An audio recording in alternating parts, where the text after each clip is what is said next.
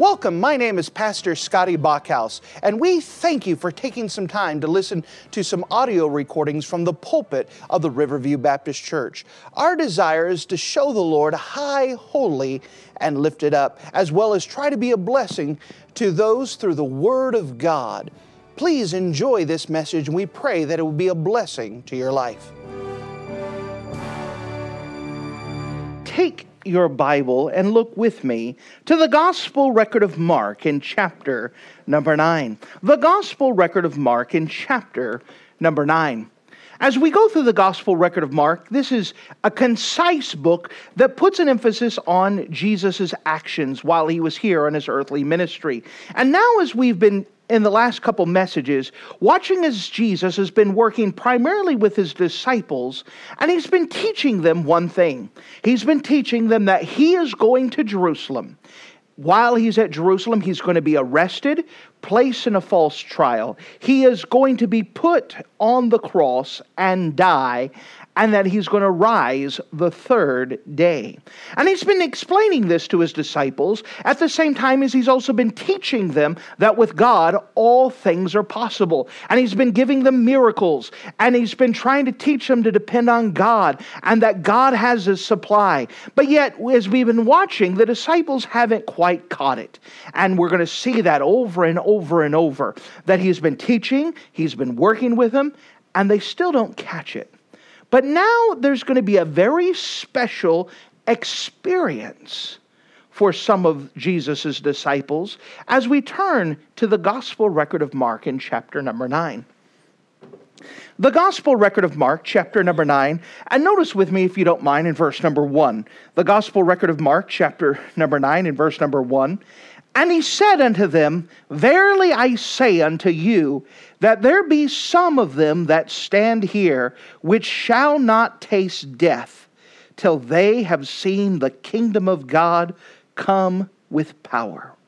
And after 6 days Jesus taketh with him Peter and James and John, and leadeth them up into a high mountain, apart by themselves, and he was transfigured before them. And his raiment became shining, exceedingly white as snow, so as no fuller on earth can white them.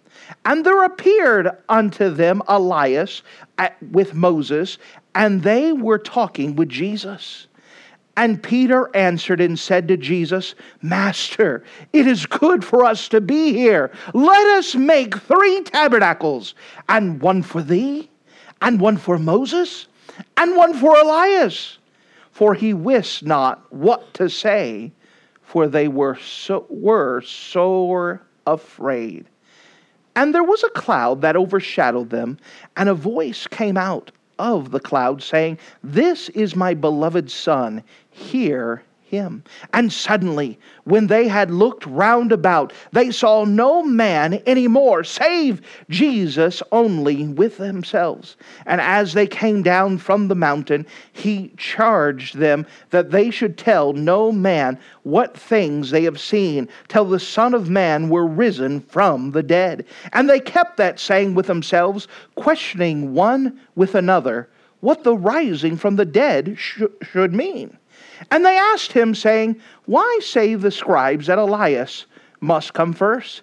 And he answered and told them, Elias verily cometh first, and restoreth all things. And how it is written, that the Son of Man, that he must suffer many things, and be sought it not. But I say unto you, that Elias is indeed come, that they have done unto him whatsoever they listed, as it is written of him. And if you're in the habit of marking things in your Bible, would you mark a phrase that we find in the Gospel record of Mark in chapter number 9? The Gospel record of Mark, chapter number 9, and notice with me in verse number 2. At the very end of verse number 2, notice the phrase, He was transfigured. He was transfigured. And with the Lord's help, we're going to preach a message with a common title. What this passage is normally referenced as the Mount of Transfiguration. The Mount of Transfiguration.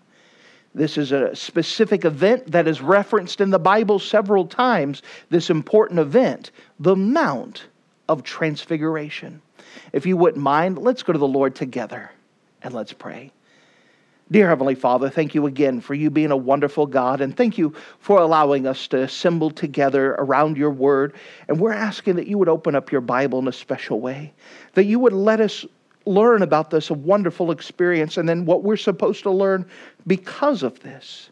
I'm asking that it would be clear, that it would be easily understood, that you would be with my thoughts, that you would order them in such a way that would be pleasing and useful to you. Again, I dare not trust my own, so once again I ask that you fill me with your precious Spirit, that you would get your own work accomplished through your precious word. And in Jesus' name we pray. Amen. The Mount of Transfiguration, one of the high marks found within the Word of God. And if you don't mind, let's walk through here and let's see a couple things that we want to put our attention on. The very first thing I'd like to show you is the pledge. The pledge. Notice with me in verse number 1. Here he gives a promise concerning some of his disciples. Verse number 1. And he said unto them, so Jesus said to his disciples, verily or truly I say unto you, that there shall be some of them that stand here, which shall not taste death, till they have seen the kingdom of God come with power. Now, here is a pledge that he told to the disciples. He said, some of the disciples here, some of you will not see death until you have seen the kingdom of God come with power. Now, when we come here, we could see some of these terms. A term that you'll find a lot in the gospel records is the kingdom of heaven. The kingdom of heaven carries the idea of what God is doing here on this earth. So what God is doing here on this earth includes what's happening here, what's happening today, that we are still working within the kingdom of heaven, that God is trying to do something here on this earth. He has a plan and he's moving and he's working. The kingdom of God carries the idea what God is trying to get accomplished with his power, and it's carrying about some of the events. This is something special. And here he's giving a clue, a pledge. Now, this is happening before the Mount of Transfiguration sometime. Could have been weeks, days, years. It could have been any time further. But he's telling them as a promise that some of you are not going to see death until you see God in his power. What a great opportunity that some of them will have.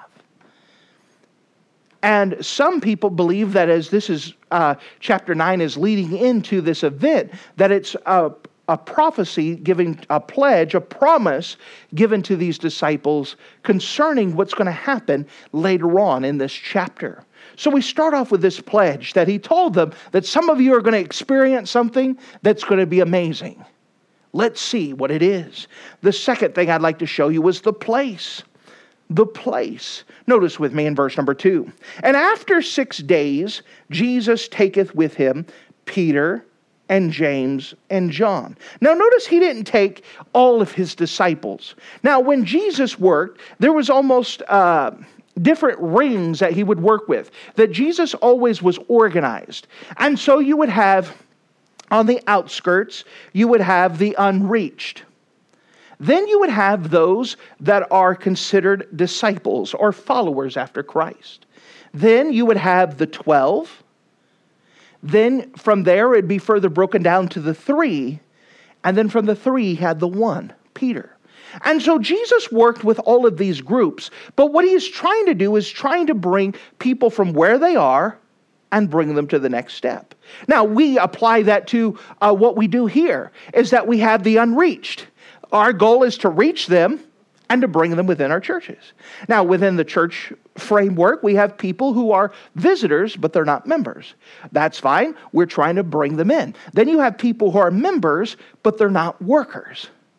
And so we try to bring them into the next level. Then you have those that you want to teach, that you especially want to train, that you try to work with. And then you have the one that you invest in, that one that you're trying to help move and to move things on. And so Jesus worked, and he had different messages in working with all of them. He didn't work with all the 12 the same. You say, well, that's not fair. Life's not fair. That's not what he's trying to do. He's trying to get those that are teachable.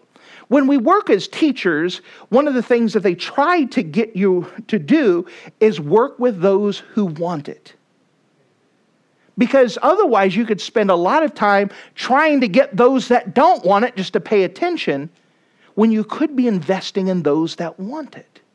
And so those that are hungry for it, you bring them on. But what you're supposed to do is take everyone from where they're at and bring them to the next level. Bring them in. Bring them closer. Help them take the next step. That's what we're trying to do, is help them take the next step. Help them to move forward. And you'll watch this as Jesus works with his disciples all throughout the gospel record, that you would have the masses, then you would have the disciples, then you would have the 12, then you would have the 3, and then he had the 1, Peter, who was trained to be the leader of the group when Jesus left. That you should always be training your replacement. You should always be preparing those to take over, to move forward. And so we see this principle. And so here he's not taking all of the disciples. He's taking the 3. Peter, James, and John, the inner circle. And there was many times that Peter, James, and John got to do something special with Jesus that the other disciples did not do. And this was by design, because he is training them. He's moving them forward. There was something about them that he's investing them in. And that these 3 are going to be witnesses of this event. And so after 6 days, Jesus taketh with him Peter and James and John, and leadeth them up to a high mountain apart by themselves. Now, many people believe this is Mount Hermon, which is the tallest mountain within that promised land area. And it is so tall that even in the summer, it is still snow-capped. And so even today, as we're in the summer, it's warmer over there, you could still look at Mount Hermon, and it's so tall in that area that no matter where you are in that stretch of Israel, you could see Mount Hermon. And so many people believe this is where Jesus took his disciples, and that he brought them to this mountain, brought them to this cool area, figuratively and literally, brought them to this area to spend some time with them, and he's bringing them to a place because he's going to do something, which brings me to a third thing, the plan. The plan. What is the plan? What is going to happen here? Notice at the end of verse number 2, what happens when he takes them to a high mountain apart by themselves? And he, that's Jesus, was transfigured before them. The word transfigured is a very interesting word. It carries the idea to turn inside out. The word transfigured is the idea of to turn inside out. Now, why is this a big deal? Because we have to understand who Jesus is. Who is Jesus? Jesus is God robed in flesh. So when Jesus became a man, he did not set aside his deity. He never stopped being God. He still had all the attributes of God: omnipresent, omnipotent, all-powerful, everywhere at once. He still had all of those. He was still eternal. The only difference is that he robed himself in flesh. Just like I would put on a coat and it would cover the clothes that I'm wearing, Jesus took a robe of flesh and he put it over his deity. He never stopped being God. But at the Mount of Transfiguration, you know what he did? He said, I need to take off that coat. And he took off his humanity just for a moment. And the inside was shown on the outside. And at that moment, they got a glimpse that Jesus Christ was God as he was turned inside out. He unrobed just for a moment at that time. What a sight that would have been. Peter, James, and John watching Jesus, and all of a sudden he says, boys, I'm going to get into something more comfortable. And just in a moment, he transfigures. He turns inside out. And they could see the glory of God at that moment, in that protected moment. Notice as the Bible tries to describe. Now, pause here. Remember, the gospel record of Mark was written by John Mark, and it was inspired or influenced by Peter, that it is an eyewitness of Peter's account as John Mark is writing it down. So in verse number 3, here is Peter's attempt with his own eyes to try to explain what he saw. Notice with me in verse 3. And his, that's Jesus, raiment became shining and exceedingly white as snow. Now here it's trying to show the purity, and he's trying to say he glowed. It was so white. How white? It is so white that no fuller, that word fuller is an idea of a launderer. Nice to know that they had launderers back then. That no launderer on earth can white them. Now, laundry is always laundry. You have to get it done. It just was a lot harder back then. A lot of times that you would have to use some water. You would pour water on it and try to get it clean. If it didn't get clean, you know how they used to get stains out?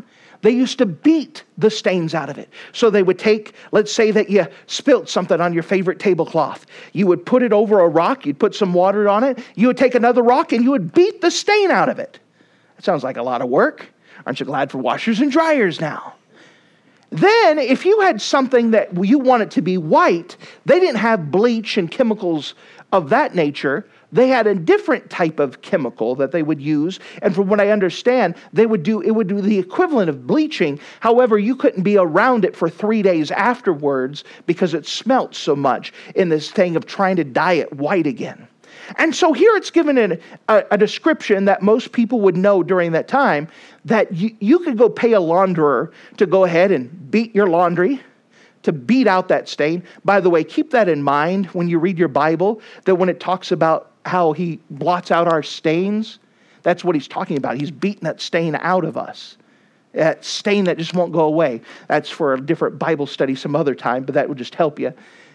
But you could take it and send it to a launderer who could beat that stain out, and then she could put a chemical on it and try to make it as white as you possibly can with cleaning and chemicals, and it wouldn't even match what it was when you saw Jesus in that pure white. It was an undescribably pure white that they saw as his glory shines forth, and that no one on earth could match that type of white that Jesus had as he was transfigured, as they saw his glory, as he was turned from the inside out. What a sight that would have been. But it didn't stop there. Something else amazing. It would be one thing just to see this, to see Jesus take and turn inside out, to turn white as snow, to see a glimpse of his deity in the midst of his humanity. But then, verse number 4, and there appeared unto him Elias, we would say Elijah, with Moses, and they were talking with Jesus. So Jesus says, hey boys, I'm going to get more comfortable. And so he figures out, and as the disciples are trying to adjust their eyes, they go, wait, there's someone else there.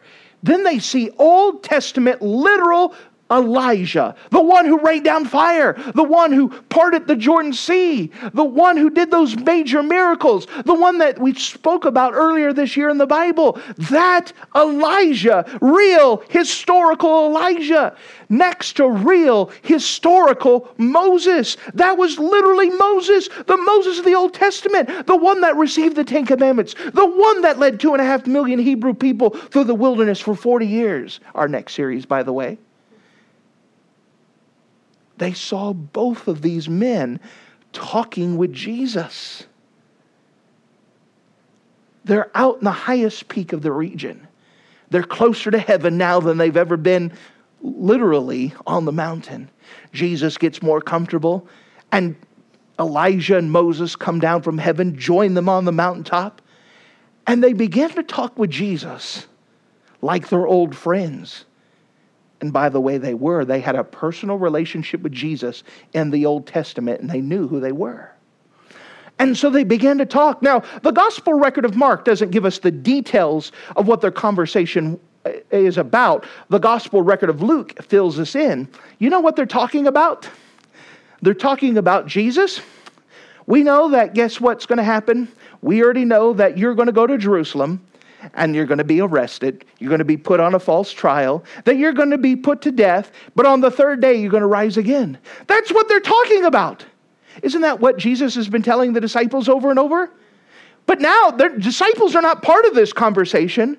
Moses is talking to Jesus about this. Elijah is talking to Jesus about this. Moses and Elijah are talking together. And by the way, Moses wrote about Jesus and that he was the prophet sure to come, and spoke about what Jesus would do. And so Moses knew all the way back in his day what Jesus was to do. And he knew who Jesus was. And they had this conversation. And the disciples are just there watching Jesus in his glory, to watch these two great historical figures talking with Jesus. And they're listening to the conversation that Jesus is going to die and rise again. And this was the plan of God. What would you do if you were there? What would you say? I mean, who would feel qualified to say, can I get in this conversation? I mean, what do you say to these people? What do you say when Jesus is transfigured out? Just a couple minutes ago, you saw him in flesh and blood, but now he's showing his glory. What do you say? Well, Peter's knows that he has to say something. He's got foot and mouth disease. He just has to say something. The best thing would have said nothing, just to soak it in. But Peter can't allow a silence to go by, so he has to say something. What does he say? Verse number 5. And Peter answered and said to Jesus, Master, it is good for us to be here. Let us make 3 tabernacles, one for thee, one for Moses, and one for Elias. Oh, this is great, Jesus. Let's build 3 churches right here on Mount Hermon. And we'll have one Jesus church, one for the law, which represented by Moses, and one for the prophets. Here's Elijah. And let's have one. Let's have a good time. A place where we can meet to talk about Jesus. A place where we can meet to talk about the law. And a place we can meet to talk about what the prophet said. Oh, let's have this fellowship. And he doesn't know what he's saying. He's just trying to say something. It didn't make sense. It didn't fit for the thing. It wasn't correct. It wasn't theological correct. And so, before Jesus could say anything, before Moses can correct him, before Elijah could try to fix it, God says, I've got this. Notice with me in verse number 7. And there was a cloud that overshadowed them, and a voice came out of the cloud saying, This is my beloved Son, hear him. So God's the one who corrected Peter. Don't worry about all of that, Peter. You have one thing, just obey my Son. This is my Son, obey him. Forget that foolishness. He didn't even correct him. He just said, just keep your eyes on Jesus. Don't worry about that other stuff. Just keep your eyes on him. Aren't you glad that God was so gracious in correcting him and not telling him where he was theologically wrong and how it didn't work and all of his eschatology and soteriology and all those other fancy words? He just said, this is Jesus. Listen to him. By the way, what was Peter's response when he's looking at at Jesus turned inside out as he's watching Moses? Notice the word in verse number 6. For he wist not what to say, for they were sore afraid. That word afraid is only used one other time in the New Testament, and it's found in the book of Hebrews, and it's referencing back to where Moses was with the children of Israel. And the children of Israel had heard God's voice, and they were afraid if they heard God's voice anymore that they were going to die. And it was a fearful trembling in the presence of God. And it's a powerful type of fear. A powerful type of afraid that he had. And it's only used one other time. And again, it's because he's in the presence of God. And it was a type of afraid, of fear that only comes with the presence of God. It's almost like there are different types of love. I love my wife differently than I love God. That's a different type of love relationship. Well, there should be different types of fear. There should be a special type of fear that comes for God. And when you see God high, holy, and lifted up, there should be that fear there. It's different than any other type of fear. It's a fear in the presence of a holy God. And again, Peter didn't know what to do with that, so he just said something stupid. I said, I got it taken care of. Peter, this is my son. Listen to him. Ignore all of that other stuff. What an amazing, amazing account. To be there, to be an eyewitness to all of this. Now, if I could mess with your theological minds, Jesus had been robed in flesh for 30-something years now. He had humbled himself. Jesus' humiliation did not begin at the cross. It began the time that he robed himself in flesh and was born in a manger. That's when his humiliation began. He was Almighty God, and he lowered himself in the part of a human. He's been around all these stinking, rotten, filthy, smelly, sinful humans who violate his name, who sin against God, who use his name in vain. He could have said, it feels good to get off this old nasty flesh for a little bit. Even though Jesus didn't sin. That's not the theological thing I want to talk about. But Jesus could have said, I'm going back home. Forget this. But if Jesus went up, then Moses and Elijah would have had to stay down. Why? Because then Jesus wouldn't have died for our sins, and no one would have been able to have forgiveness of sins. It was of God's graciousness that he decided to robe himself back in flesh and come down back off the mountain, knowing that he was going to die for our sins and allow us to have forgiveness of sins. Again, that's a theological thing you could mess your mind about, but wanted to give it to you just for that idea that he could have went up and he would have been fine because he was still God, but he chose to robe back in flesh, go back down the mountain knowing he was headed to the cross to die for your sins and for mine. As we continue with this, not only do we see the pledge, then we see the place. We also see the plan. What is the plan? That Jesus is going to go to Jerusalem. He's going to be arrested, put in a false trial. He's going to go be sentenced to death, be put on the cross, die on the cross, be rose again the third day. That's the plan. But we also see a person, the person. Now, after watching this event, don't you think you would have some things rolling in your mind? You probably was not thinking about what was on Netflix tomorrow. You're probably not thinking about what's for supper. This probably has your undivided attention to go through an event like this. So notice with me as we pick it up in verse number 8. And suddenly, when they had looked around about, they saw no man anymore save Jesus, only with themselves. So in a flash, just like that, Elijah's gone, Moses is gone, and Jesus is back in his robe. He's robed back in flesh. And he says, okay, boys, let's go. Which, okay. Again, their mind, they're thinking about it. Now, wouldn't you want to go tell someone? Wouldn't you want to go immediately and say, man, you wouldn't believe what I saw? But who would believe you?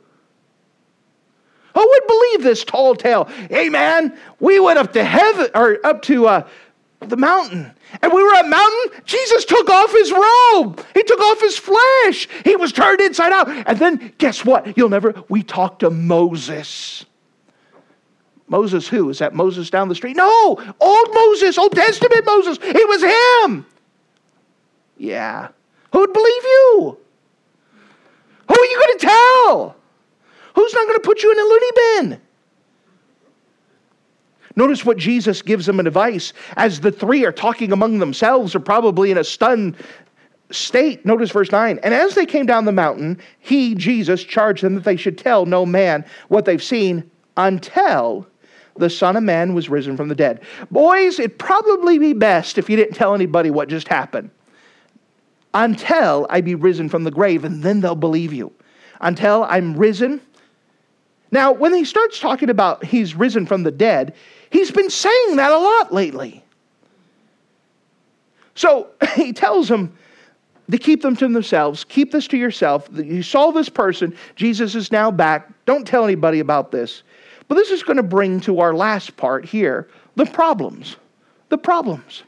So Jesus is going back. Boys, don't say anything about this. Wait till I've been risen from the dead. So they start scratching their head and they talked about themselves. And you'll find this throughout the gospel record of Mark. I don't know if they think that Jesus is deaf or if they think that he's not paying attention. But as he's leading the way, they talk among themselves all the time as if he can't hear them. They'll have conversations like, when we get to heaven, I'm going to be better than you. Jesus is right there listening to them. Here they're talking about, what's this about being risen from the dead? He's right there. But they're talking among themselves. He can hear them. But they're like, what does this mean? He keeps saying this. It's got to be important, but what does it mean? What do you think it means? Jesus is going to die, and then he's going to come back from the dead.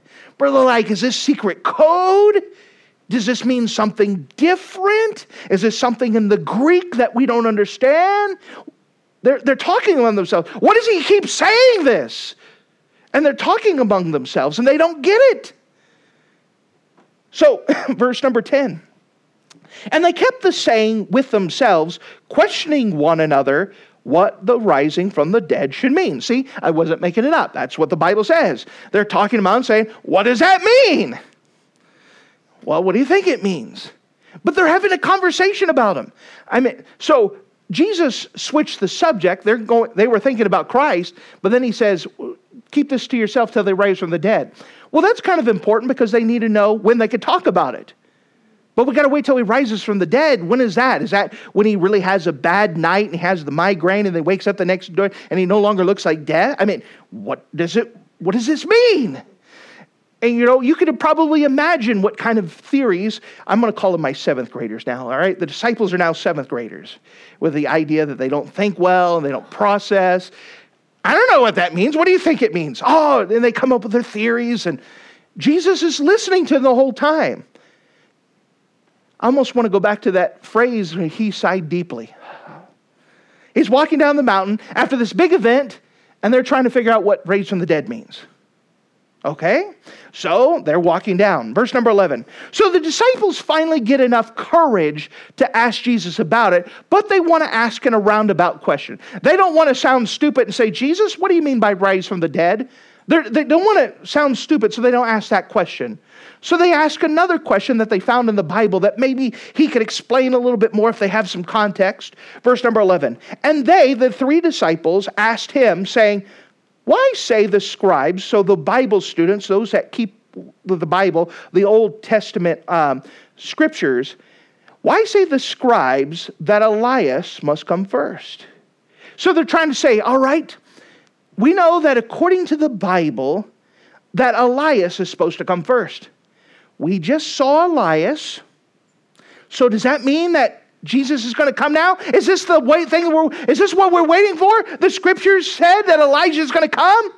So they asked Jesus about this. How does this work?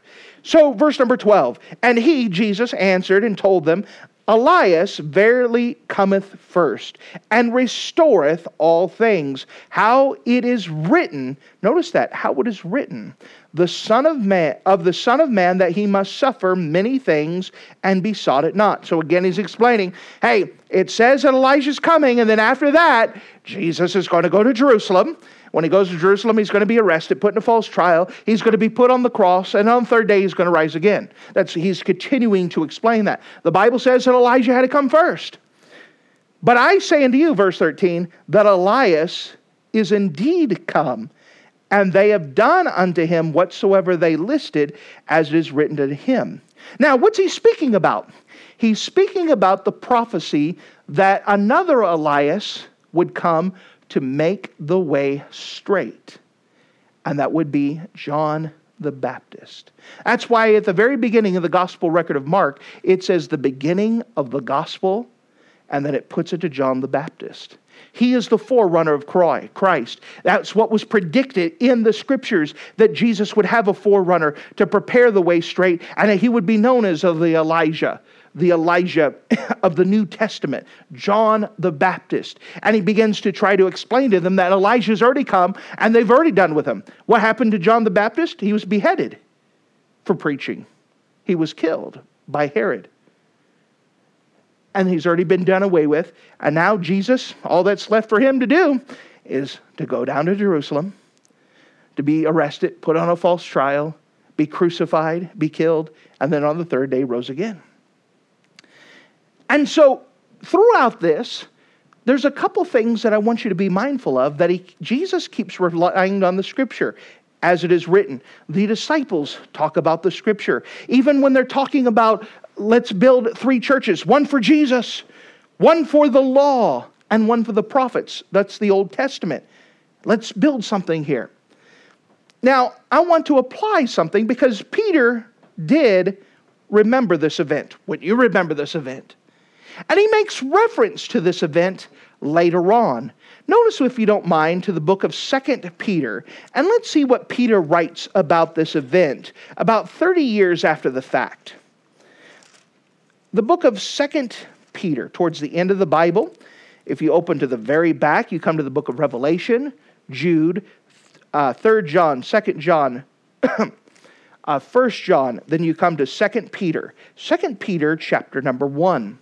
And let's see what Peter says about this event of the Mount Transfiguration. And that's a major event. It's an amazing event. Something powerful happened there. Notice as Peter begins to make reference of it in the book of 2 Peter chapter number 1. The book of 2 Peter chapter 1, and notice with me in verse 16. For we have not followed cunningly devised fables, when we made known unto you the power and coming of our Lord Jesus Christ. So here he goes, we did not make these tales up. This isn't something that we made up, but we didn't come up with cunningly devised fables, but instead we were eyewitnesses of His majesty. He's going back and referring to it. I was there. I'm not giving second-hand information. I'm telling you, I saw with my own eyes Jesus transfigured. How do you know that's what he's talking about? Notice the next verse. Verse number 17. For he received from God the Father honor and glory when there came such a voice to him from the excellent glory. This is my beloved Son, in whom I am well pleased. And this voice which came from heaven we heard when we were with him in the holy mount. He says, I was there. I was an eyewitness. I was there. I heard God's voice. I saw God transfigured out. I was with them in that holy mount. It was an amazing experience there. It was wonderful. And someone may listen to that and say, I want that type of experience. I want there. What would it be like to see Jesus transfigured? What would it be like to see Jesus in His glory? What would it be like to see Moses and Elijah talking with each other? Wouldn't that be amazing to see? But one thing is true, is that you can experience that. Peter was there, but you weren't. You could hear about Peter, tell you about it, but that doesn't work the same. It doesn't do you any good. You could hear the information. But as Peter's saying, we haven't made up these stories. We're eyewitnesses. He says, I was there. I saw this. But then he changes it and says, but guess what? Guess what? Even though that was an amazing experience, notice in verse 19, we have also a more sure word of prophecy, whereunto ye do well to take heed, as a light that shineth in a dark place until the day dawn and the day star arise in your hearts. He says, as much of a wonderful experience it was to go into that mountain, see it transfigured, you have something better. You have the Word of God. You have a more sure word of prophecy. What does that mean? This means this is more reliable. Have you ever remembered something wrong? You say, I've always remembered things right. Oh yeah? Ask your wife about it and see if she remembers that incident different than you do. You know, there's something about experience, is that tale begins to change over time. You begin to remember things a little bit differently. Highlight different things. The fish gets bigger and bigger and bigger. The danger gets more.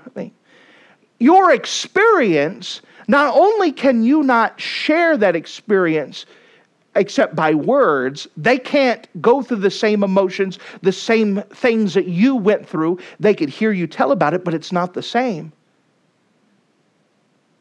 But your recollection of those events can alter based off of mood, height, audience, those type of things. But we have something that is a more sure word. Better than going to the Mount of Transfiguration is the Word of God. Better than you having an experience is to know what the Bible has to say.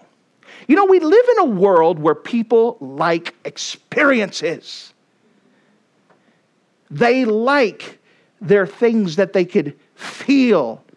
But the Bible says don't base anything off of your feelings. We have a more sure word of prophecy. That if you had the choice of going to the Mount of Transfiguration for yourself or having a copy of the Bible for yourself, Peter says you'd rather have the Bible. This is better than any experience. Now, the reason why this is such a big deal, again, because our culture likes experiences. I cannot tell you how many deacons I've run into that now, deacons you expect to be saved and to be able to explain to someone. But I've run into some deacons who I say, how do you know for sure that you're going to heaven? Well, one night I had a dream. And in that dream, a voice said everything was going to be all right. And I know I'm going to heaven because I had that dream. And they believe that. Well, let me tell you, better than some dream is to be able to say, I know I'm going to heaven because of what the Bible has to say. I have a more sure word of prophecy. You know, that dream could have been just pepperoni pizza. We have something more reliable than experience. There are some people who look for the experiences. I look for my feelings. I feel saved. How do you know that you're going to heaven? Because I feel like it. Well, what happens when you wake up with a migraine? You still feel like you're going to heaven? It's not based off of feelings. Well, I feel like I'm close to God. How do you know? Because I feel it. Got anything else with that? I'm not being mean, but we have a more sure word of prophecy. It is better to say, I know I'm right with God because the Bible says so. I've met some of our charismatic friends who they want to talk about, I can speak in tongues, I can speak in the languages of angels. Well, praise the Lord. Do you know what the Bible says in 1 Corinthians chapter 4 where it gives the rules about how to speak in tongues? Do you follow those things? I don't care what the Bible says. I know it's true because I did it. That's an exact quote. But we say, and what happens is they put their experiences to the level of Scripture. But Peter says, I was there with Jesus. I saw him transfigured. I saw Moses. I saw Elijah. But I want to tell you that you have something better than that experience. You have the Word of God. And that you need to base what you everything you have off the Word of God. You know why some people like music? Because I like it. Well, what does the Bible say about it? Because I like it. Well, what does the Bible have to say? I don't care. I like it. Okay? We have a more sure word of prophecy. Why do you go to such and such church? Because it makes me feel good. I am accepted. Praise the Lord. What does the Bible have to say? Well, I just know it makes me feel good. Okay? I know it's God's will for me to do this. Praise the Lord. How do you know that? Because I feel it's the right direction. Okay? What does the Bible have to say? I just know it's the right direction. Okay? Sometimes they'll pull out this one. I prayed on it and I have peace. You could work up a false peace on anything. What does the Bible have to say about this? We should be people of the Bible. This is the surety. This is where we don't get in trouble. This is where we don't fall off the cliff. This is where we're not walking or building a house of sticks. That we should base everything we do. This is what the Bible says. Why do I go to the church? Let me show you from the Bible. Why do you do the Lord's Supper this way? Let me show you from the Bible. Why do you do soul winning like you do? Let me show you from the Bible. Why do you listen to this music? Let me show you from the Bible. That everything we do should be based off of the Word of God. Everything we do in our life. Why do we do this? Because this is what the Bible says. We have a more sure word of prophecy. And we need to base things off of the Bible, not how we feel, not what we experience. Now, I'm not downplaying experiences, but let me tell you, Satan loves to give experiences. And if he could distract someone by an experience and get them away from the Bible, he's doing what he should do. That's what his goal is. We have a more sure word of prophecy. And even the Bible is not based off of how we feel. How do we know that? Well, Peter goes on in verse number 20. Knowing this first, so he says, hey, you have a more sure word of prophecy. Let me tell you about this. Verse number 20. Knowing this first, that no prophecy of Scripture is of any private interpretation. That means that God only meant one thing by it. It doesn't mean that the Bible means something to you and then means something different to me. There's not many interpretations. There is one interpretation. In order to get the correct interpretation, there's a biblical way to find it out. But we're trying to find out, what did God mean by it? Not what do I think that it means. Why? Because we have a more sure word of prophecy. Even the prophecy is not up for interpretation. The Scriptures are not up to interpretation. It's up to what God said, and that settles it. For the prophecy came not in old time by the will of man. Meaning some guy didn't say, I think I'm going to write some Bible today. But instead, holy men of God, so people that were surrendered of God, spake as they were moved by the Holy Ghost. God directed them.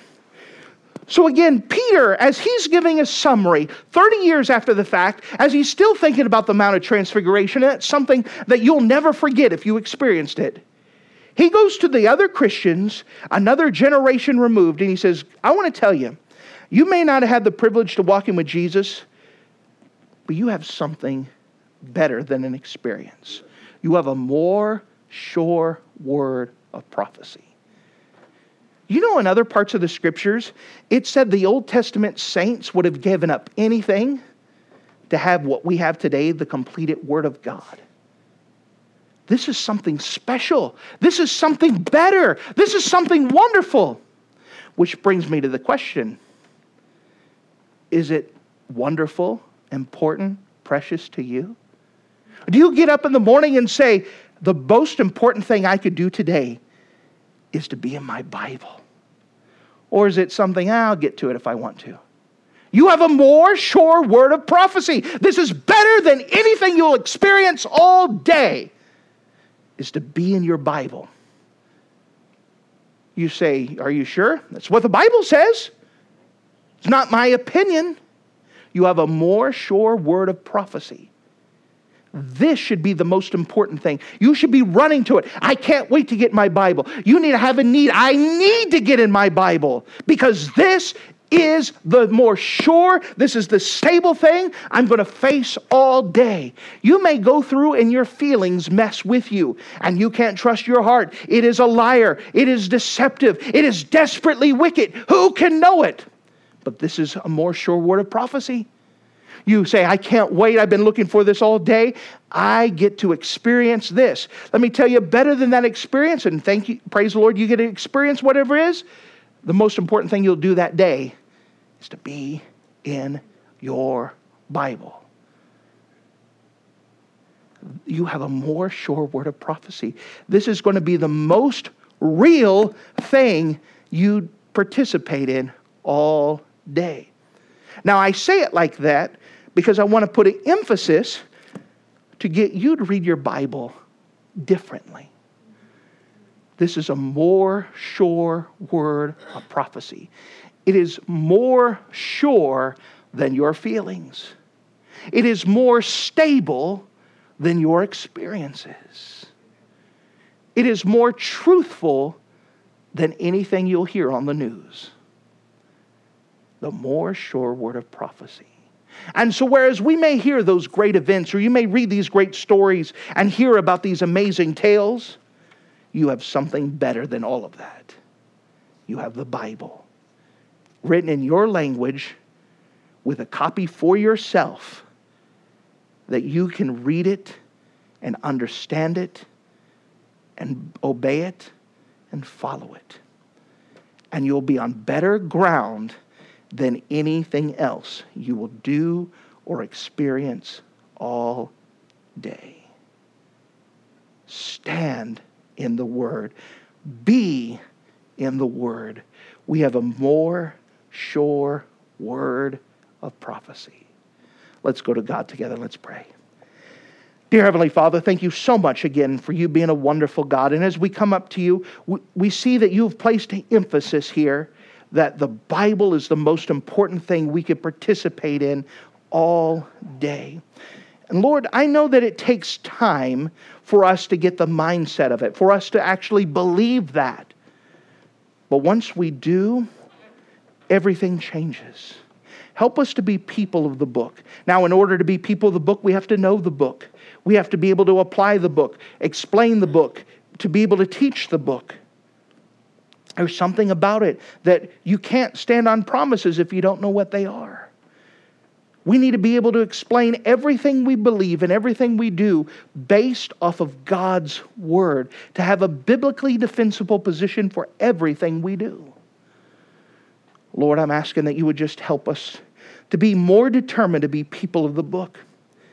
Maybe you're just at a place where you're not reading your Bible much. Maybe you're just getting one chapter a day, if that. Let me tell you, that's not enough. You're not reading your Bible. You're just patting yourself on the back, just a checklist. Your Bible's not important to you. Charles Spurgeon said this, that if you don't love the Bible, you won't love the God who gave you the Bible. Do you love the Word? Do you stand on God's Word? Can you be able to defend what you do based off of God's precious Word?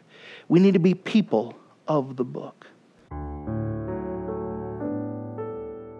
Thank you for listening to this audio message. This is Pastor Scotty Bachhaus, and I encourage you to take this information that you just received and make a specific decision to follow after the Lord. If you don't know Jesus Christ as your Savior, let me beg you to take the time to receive Jesus Christ for the forgiveness of your sins. If you are saved, I encourage you to make a decision in your life to help you get closer with the Lord. If there's anything specific we can do to be a blessing or to pray for you, we encourage you. Look us up on the internet at riverviewbc.com. Once again, that's riverviewbc.com. Or if you would prefer to call us, you could give us a call at area code 920-530-6308. Once again, that number is 920-530-6308. If there's anything we can do to be a blessing or an encouragement to you, please let us know. We would love to make ourselves available. Thank you.